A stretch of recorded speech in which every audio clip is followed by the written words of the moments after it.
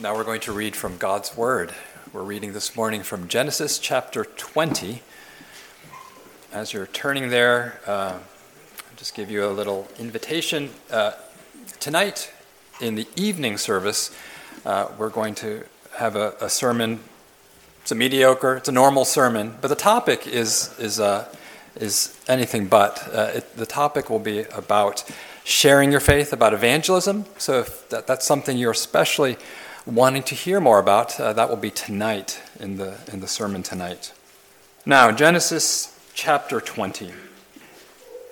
And Abraham journeyed from there to the south and dwelt between Kadesh and Shur and stayed in Gerar.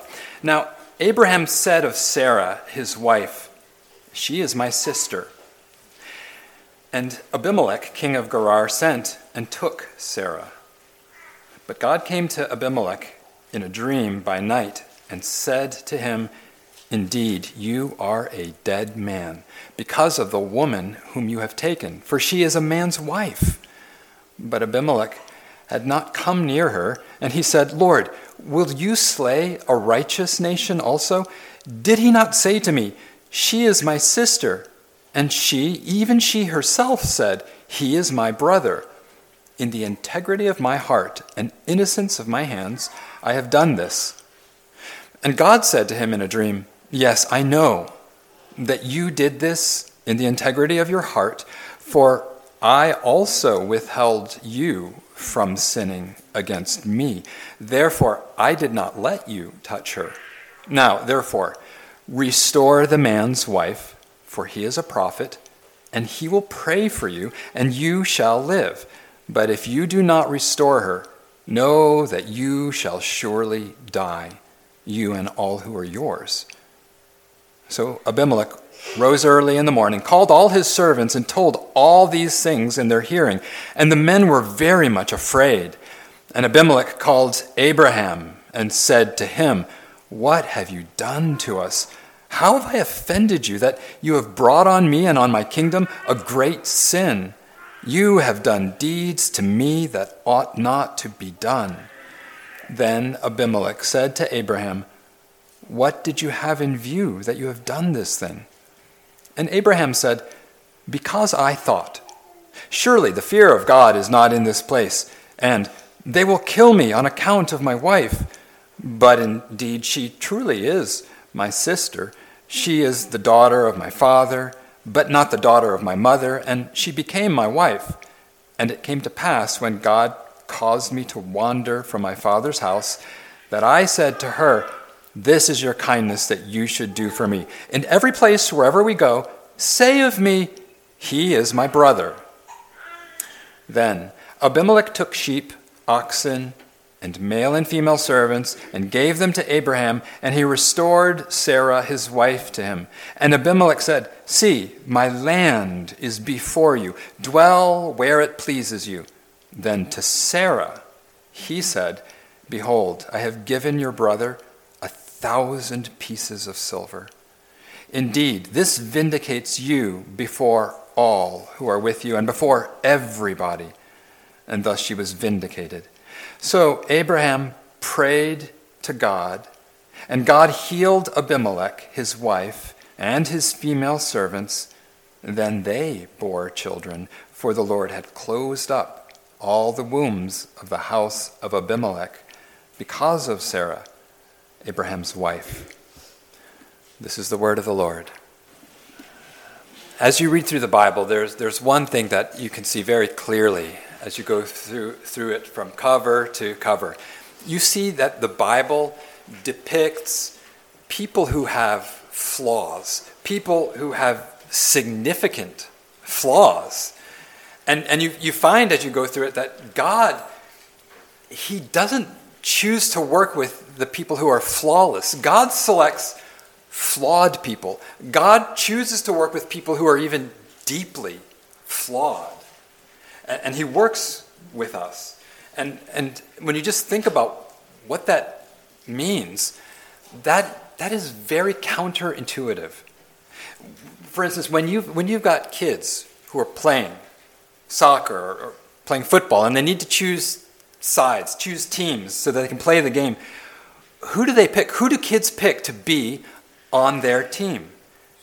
You don't pick deeply flawed players. You don't pick the kids who when they kick the ball, they kick funny. You don't pick the kids who tend to trip and fall for your team. You try to pick the players who have the fewest flaws. And not just picking teams for a kid's game, but when you are looking for a spouse, when you look for a spouse, you're considering someone to marry, isn't it the case that it is the flaws about the other potential person? It's the flaws that give you pause. If a person has a temper, that gives you pause. If the person seems to be overly obsessed with sports, watching sports, playing sports, that gives you pause. You hesitate to commit yourself to a flawed person. But it's the case that for almost every major figure in the Bible, you see significant flaws. You've got Noah, and then you've got Noah's drunkenness. You've got Moses, and then you've got Moses' temper. He struck in anger. You've got Samson, that great judge and deliverer, but he wanted his women. And you've got David, who had a heart for God, but God also said, you're a man of blood. And here we have Abraham. Abraham is the father of the faith. He's the patriarch. He's the father of the faith, but he's flawed. Now, two of Abraham's great flaws, his fear and his unbelief. His fear and his unbelief. And because of Abraham's fear and his unbelief, we find that Abraham lies. Abraham acts in a way that's just cowardly. And so Abraham's flaws and his sins, they bring trouble to many people. And so we see three things in our text today. We see that fear and unbelief trip others up. Fear and unbelief trip up others. And then secondly, we see that fear and unbelief threaten the plan of God. Fear and unbelief threaten God's plan. And then thirdly, we see that God shows mercy to the fearful and to the unbelieving. So let's first see how fear and unbelief, our fear and our unbelief, trip other people up. This chapter focuses on Abimelech, this king in the southern regions of Palestine. And what we're going to see is how Abraham's fear and Abraham's unbelief trip up Abimelech. So verse 1, you've got Abraham, and you'll recall that Abraham is a prospering rancher. And he moves to the south. Probably he's moving there just for better water access or for better pasturage. And verse 2, as Abraham and as Sarah migrate around through the territories, Abraham is just kind of weird. Abraham conceals the fact that he's married to Sarah. He conceals his marriage to Sarah. And so he deceives. He does it by telling a lie of sorts. It's a lie of sorts. He says, this woman who's traveling with us, this woman that you see me with, she is my sister. And at this point you're wondering, okay, well, why would he do this? Why would Abraham pretend that he's unmarried? Why would he pretend that Sarah is not his wife? Well, it's because of fear. It's because he is afraid. And so he lies. He lies about his marriage. Now, why is he afraid? Why is he afraid? It's because Abraham fears that a more powerful man, like a king, like this king, or like the king of Egypt, this happened once before already in Genesis 12. He fears that some more powerful man will kill him, will kill Abraham in order to take Abraham's beautiful wife or in order to take possession of their resources. And so he fears that he will be killed so that the powerful man can get his wife, or he fears that his wife will be killed so that removing Abraham and then taking this woman, that king, that powerful man will receive the wealth of their estate to get their financial and their economic holdings. And so here, back in the south, just like back in Egypt, Abraham lies. He lies because he's afraid. He's afraid for his life. Verse 11, he says, they will kill me on account of my wife. But his thinking is this, but if these desert warlords consider me to be Sarah's brother, if they see me as a brother, then they will court me. But if they consider me Sarah's husband, they will kill me. And so what you've got here in the mind of Abraham is he feels vulnerable. Abraham's an immigrant, and maybe to some extent he's justified, because you can even remember in the previous chapter when we were reading about Sodom and Gomorrah, the way that the locals in Sodom and Gomorrah, they were willing to savage and even despoil outsiders. And so Abraham feels unsafe. He feels insecure, and he fears for his own life. Now, do you see here, though, how his fear leads to lying? We know what that's like. We know what that's like even at a very small level. Someone may ask you, what are you looking at on your phone? But you're ashamed to admit it. You're ashamed and you're afraid of being caught, so you lie about what you were looking at on the screen. You say, nothing, I'm just reading stuff. Or kids, you're goofing off in the kitchen, and you know what it means to be afraid, and then there's that pressure to lie. Maybe you're goofing off and you break a glass, you break a plate. Parents come in and they say, who broke this? What's going on? Who broke this? And you're afraid. You're afraid of getting in trouble, and so you lie. You say something like, I don't know. I don't know. And Abraham's lie, it's a very certain flavor of lie. It's a half-truth. It's a partial truth. Later, verse 12, Abraham says, this thing I said about my wife, about Sarah truly is my sister. She's the daughter of my father, but not the daughter of my mother. So Sarah is either a half-sister to Abraham, same father, but different mothers, or maybe Sarah is an adopted sister to Abraham. Maybe they have totally different parents.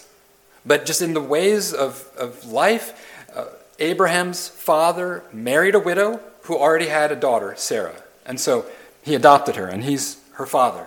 But whatever the case, this is a half-truth. This is a half-truth. Sarah is not fully Abraham's sister, and whether or not she's a half-sister or an adoptive sister, Sarah is Abraham's wife. His half-truth has the effect of a full lie. So now I don't want you all to hear this and just start getting all tangled up about half lies and full lies.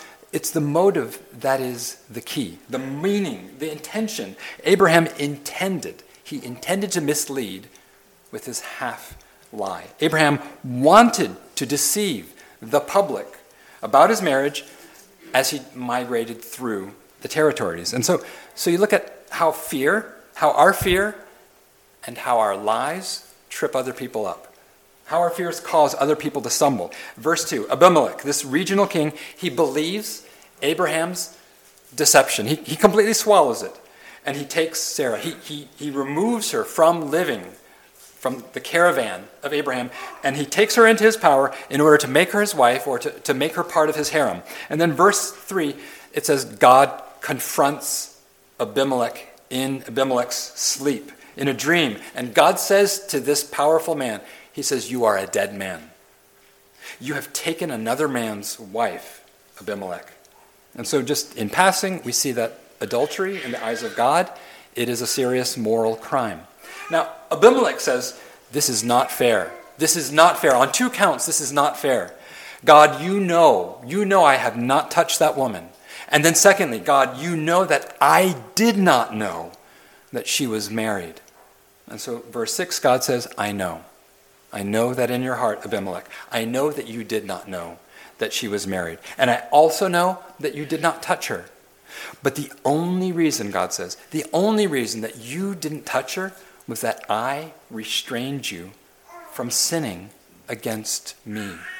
And so what you've got here, just in this little microcosm of an example, is you see this elegant tension between God's total control over all the actions of human beings, whether they're mighty or whether they're minuscule.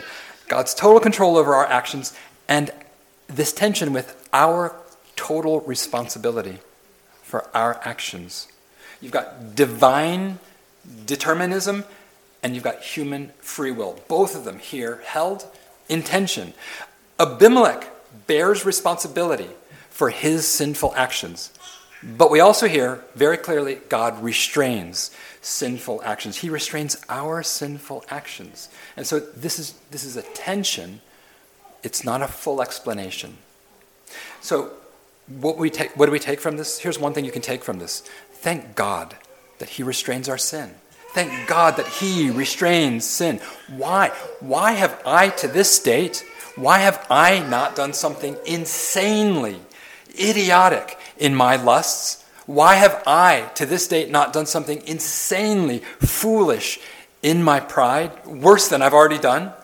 Why today am I not on the run from law enforcement? It's only the restraining grace of God. And so we can just thank God that he restrains our own sins. Now, this leads to an interesting question, and it's a useful question. Is accidental sin wrong? Is accidental sin wrong? Is unintentional sin wrong? Are you guilty? In the case of Abimelech, are you guilty if you marry someone, but you had no idea that the person was presently married? Are you guilty? Well, here's another way to frame it. If you are driving 60 miles an hour, you're driving 60 miles an hour and you didn't realize that you were driving 60 miles an hour, and you also didn't know that the speed limit was 35, can you get a speeding ticket? Yes, you can. And will that ticket stand? Yes, the ticket will stand. And another example, if you kill another person, but you didn't intend to kill the person, it was an accident.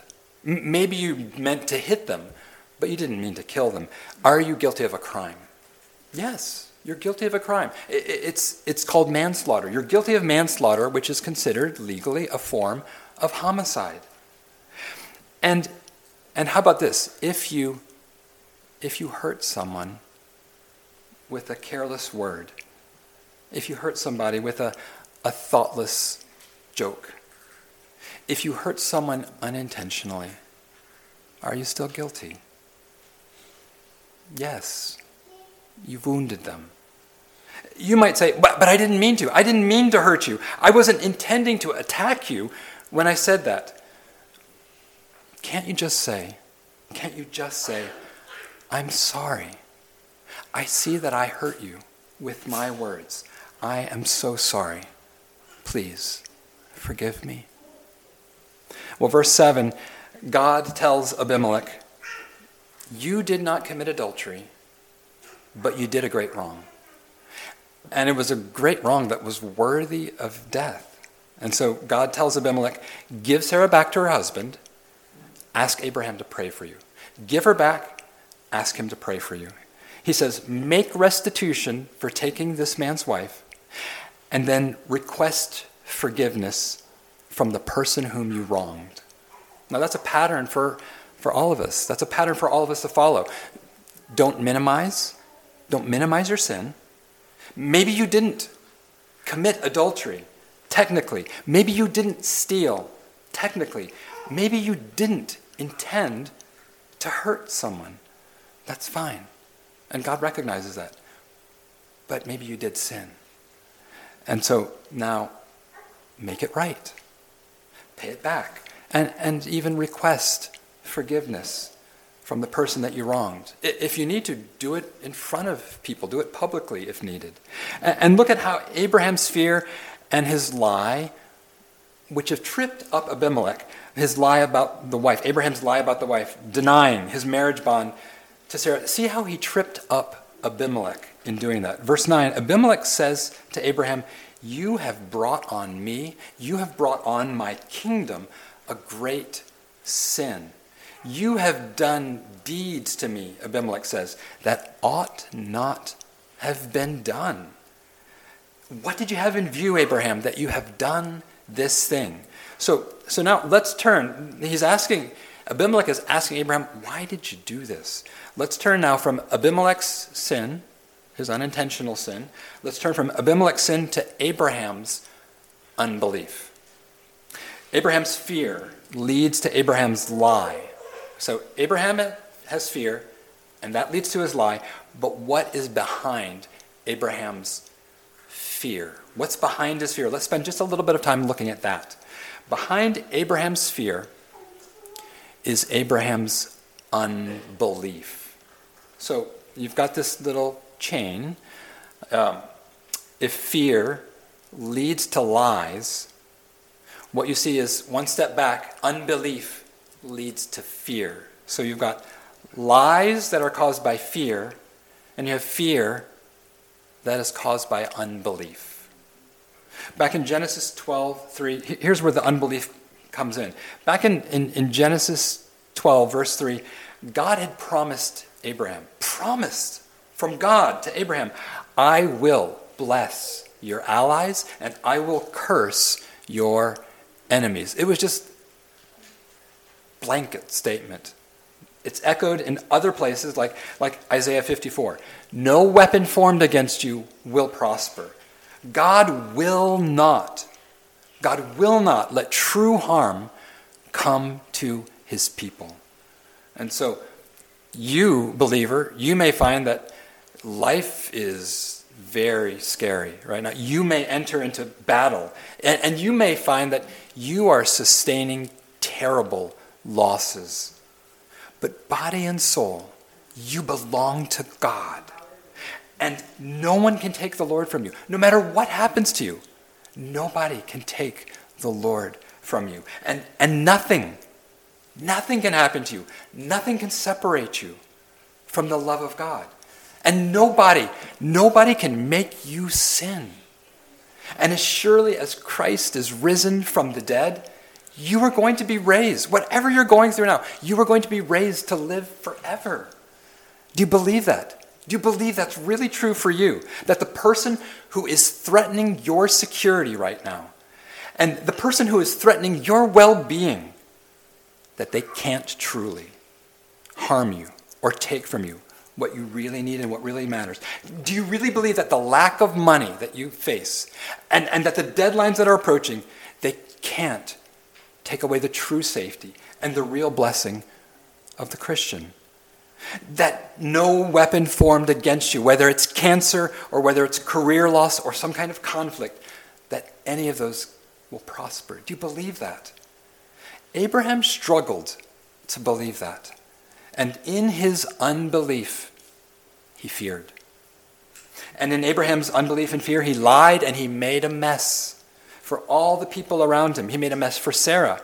He made Sarah vulnerable. He set her up so that she could be taken into the home of a king, to be brought into his harem. He didn't defend his wife. He didn't protect his own wife. He set her up to be taken into the house of Abimelech. And he made a mess not only for Sarah, he made a mess for Abimelech.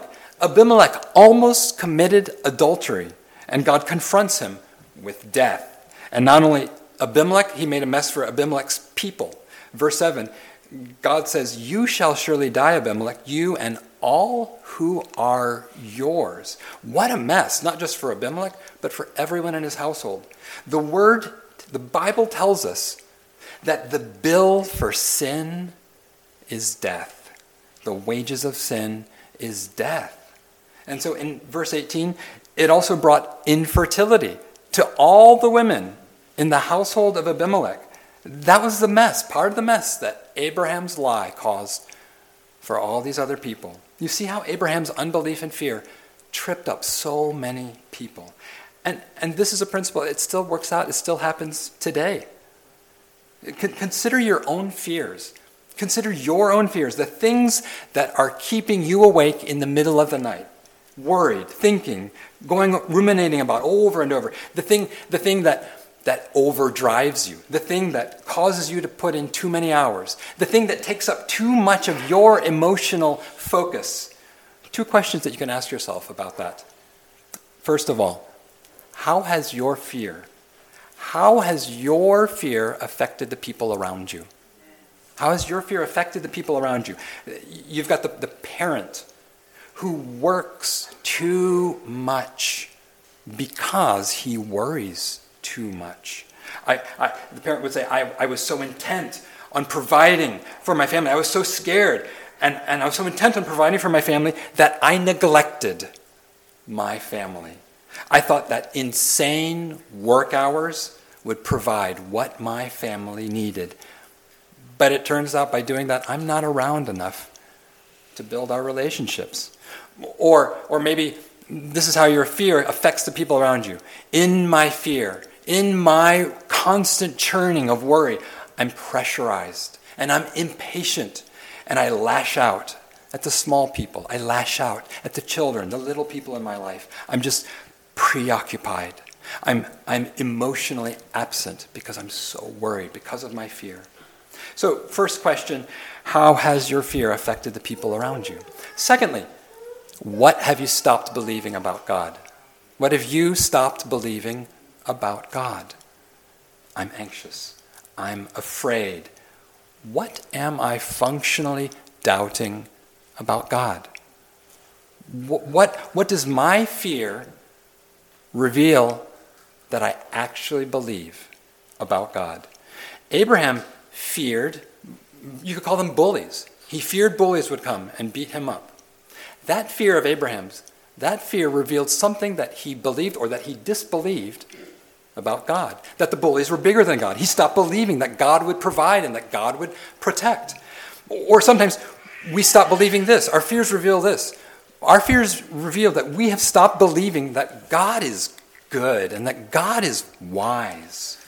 And so when our car breaks down and we panic and we're afraid and worried about it because our car is broken down, we think God does not have anything good or wise going on. God is irrelevant. Or sometimes we stop believing this. We stop believing that God cares for me the way a good father would care for a child. And so we despair when setbacks come up. We despair when we don't get the position, we don't get the promotion, and we view all of these reversals with an unshakable pessimism. Do you come at life and you look at something that looks like, it looks like a downturn? Do you come at it and you interpret it and you're insistent that you're going to be pessimistic in how you view it? What have you stopped believing about God? What have you stopped believing about God? Just one more thing about this. When we mistrust God, when we are mistrusting God, we start to mistrust people. See how that works out here. Verse 11, Abraham is thinking, he gets to this place in the south in Gerar, he says, because I thought, surely the fear of God is not in this place, and they will kill me on account of my wife. He acted the way he did because he had a mistrust of God. Abraham did not trust God, and his suspicions about God made him suspicious of the people in the community. And so Abraham started assigning motives incorrectly to all these people. Abraham wrongly assumes that these people have no fear of God. Well, the truth is, they actually have a pretty healthy fear of God. All it takes is a dream. And Abimelech and all the people, they are scared. They have a fear of the Lord. And Abraham assumes that these people will kill him. That was nothing near the truth. He read them wrong. Abraham brings his prejudices about God, and he applies his prejudices to people. It causes all kinds of trouble for everyone when he does that. The way that you view people, maybe is it a reflection of how you view God? For example, to you, is the reality that to you, God is not reliable? That God is absent when you really need him to be present? Well, if that's in truth your view of God, maybe that's why you don't trust people. Maybe that's why you expect that people are just going to disappoint you. You've got trust issues, and maybe it's because you've actually got trust issues not with people, but trust issues with God. Maybe that's why you have difficulty keeping stable, personal relationships. Or to you, is this your view of God? Is God stern, very fast to correct? Is God impatient? Is God fault-finding? Is that the main angle at which you think God views you and treats you? Well, maybe could that be why you so often misread people coming to you as people attacking you, and you find that you're criticizing and suspecting people's motives, even when it's not there. Someone asks you, did you finish cleaning out that space yet? Have you finished? Are you almost done with that project? And you blow up, and you think, why are you always on my case? What are you accusing me of? What do you actually think about me? Why don't you respect me? And the truth is, they were just wondering if the project's almost done. Period. There was nothing in there. Can you see how our fear and how our unbelief trip other people up? So, fear and unbelief trip people up. Next, fear and unbelief threaten God's plan. And we'll just look at this briefly. Fear and unbelief also threaten God's plan. It's not just that our fear and our unbelief affect other people. Our fear and our unbelief also threaten God's plan. You remember the context here. Abraham is the beneficiary of this covenant commitment from God. Abraham's true son, part of this is that his true son is going to be a people, a nation that will bring the good of God to the entire planet. And it's all on this son, this promised son. And Abraham is now very close. He's less than a year away from the arrival of this son, from seeing the birth of his true biological son of promise. But do you see how Abraham's fears and Abraham's doubts, they threaten now, by this lie, they threaten to derail the promised son. It does it this way, because if Abimelech, because of the lie that Abraham told him, if Abimelech would take Sarah and even give the appearance of having slept with Sarah, the legitimacy of Sarah's son and Abraham's son, if it is his son, it would all now be in question. And he's this close to the arrival of his biological son. Abraham's doubt and Abraham's lie could sabotage the son for whom they have been waiting for 25 years now. The consequences of Abraham's unbelief affect his wife, affect his community, and even affect his future family. Abraham was so selfishly focused on himself, and his trust in God had reduced to such a small point that he was in danger of capsizing all of the good that God had promised and was working. And so he didn't walk in faith. He didn't promote his marriage to Sarah in faith. He feared, he lied, and he pressured his wife to lie. That's in here also. And do you see that fathers, you who are fathers here, you who are husbands here, do you see how your selfishness, how your unbelief, your concern for your own welfare, do you see how it can sabotage your marriage? Do you see how it can sabotage your kids? And as you see it, because we will stumble. We will lie at times because we're afraid, because we're not believing God. Can as we do that, can we confess the way Abraham was pressured to confess? Can we confess to our wives? Can we confess that we have overvalued our selfish comfort, our selfish desires, instead of valuing the welfare of our wife, of our kids? Can we confess that, fathers and husbands? And parents, can we, as parents, moms and dads, can we confess to our children that we struggle with this? Can we confess that we personally struggle to trust God, to trust that God is good in all of our daily decisions and all of the daily setbacks that come? Can we confess to our kids that we're struggling to trust God, to believe Him? Can we confess to our children that we have spoken in fear instead of faith? Can we admit to our kids that we struggle to trust God for our security? Can we admit that can we admit to our kids, I am looking for security somewhere other than God. I am struggling to look for security in God. Instead, I'm looking for security somewhere else. I'm looking for security in success, in status, in something else. I'm struggling with it. Can you just tell your kids, as you process, that's what's going on with me? Can we admit when we do what we do? Can we admit to others that we do it because we love ourselves more than we love the people around us? Can we admit that?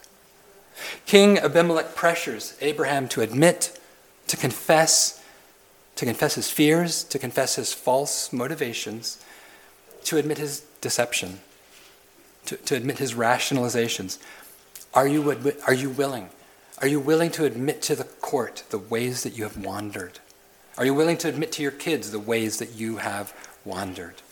By his fears and by his faithlessness, Abraham threatens to wreck his own family and the plans of God for his family. When I was a kid, I remember a time that my little brother and I, we were swimming in the deep end at the pool, at the Y. We were just happily paddling around in the deep end together. And he was holding onto a basketball with his arms, and he was kicking with his legs. But as we were playing and as he was paddling, he lost his grip on the ball. And then suddenly he wasn't being held up by the ball, and he panicked, and he started thrashing and splashing, and he started going down. And in his fear, he grabbed me, because I was next to him. He grabbed me, and we both started to sink. And he knew how to swim, I knew how to swim, but in his fear, he forgot. He forgot to swim, he forgot he knew how to swim, he grabbed me and pulled me under. And as we both struggled below the surface, his fear started to pull me under and to drown me as well. Our fears affect others. And I'll also say this about that incident. To this day, I feel some level of grief and some level of guilt for what I did. Because I remember, as he was pulling me down, I remember panicking. And I remember kicking him off me, kicking hard as he was dragging both of us under the surface. I had to get him off of me so that we could both swim to the surface. Now, we see how fear and unbelief trip others up. We see how fear and unbelief threaten God's plan. But finally, we see this. God shows mercy to the fearful and to the unbelieving. God shows mercy. We started by noting that Abraham here, he is hardly heroic. He's deeply flawed, and his flaws stem from his difficulty in trusting God. How can you trust God? How can you trust God when things feel terrifying? How can you trust God when you're afraid? How can you live in faith, not in fear? It's when you see Jesus in the gospel. At the center of this account, you've got Abraham. Abraham, who's a self-regarding man who's afraid that he would die if he acknowledged his wife. He's a man who's afraid that they will kill him if he acknowledges his wife. In the gospel, Jesus knew it would kill him, but he refused to deny you. You can trust Jesus when you are afraid, because Jesus had every reason to be afraid and to deny you. All the disciples denied Jesus, fled in fear, but Jesus would not deny us. To the very end, Jesus gave up his life for us. It says in the word, though we are faithless, he is faithful. He cannot deny himself. He cannot deny you. The gospel tells you that Jesus Christ loved you, so that he will not deny you, even if it means losing his life. You can trust him because of his strong love. You see the strength of his love here. He would pay everything to vindicate your name. He's willing to pay anything and everything to vindicate your name. He loves you that much. In this account, Abimelech pays for Sarah 1,000 talents of silver. It says he pays 1,000 talents of silver to clear her good name. If you do the calculation, 1,000 talents of silver was more than a year's wages. It was more than a lifetime of wages. Jesus prizes you so much. He would pay a lifetime of labor to clear your name. By his death on the cross, he took our name and our blame, and he gives us his righteousness and his good name. What will push out the fear you have? What will push out your mistrust and your suspicion about God? The certain love of a strong and a loyal man. He loved you. He loved you. Can you love him? Can you trust him? You can. Let's pray.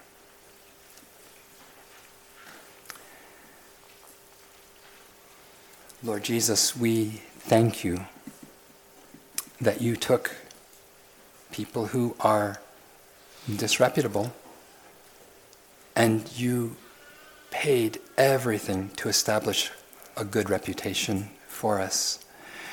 We trust that our sins are covered and cleansed by Jesus. We trust that Jesus' perfect life has given us a good name before the Father and the Judge. And we trust and believe that we will not die for our sins and that you will not let any harm, any weapon formed against us, do us harm. And so, Lord, we pray, Lord, that we would be convinced of your strong love for us. We ask that you would cause us to walk in faith and to put aside our fear and our unbelief. In Jesus' name we ask. Amen.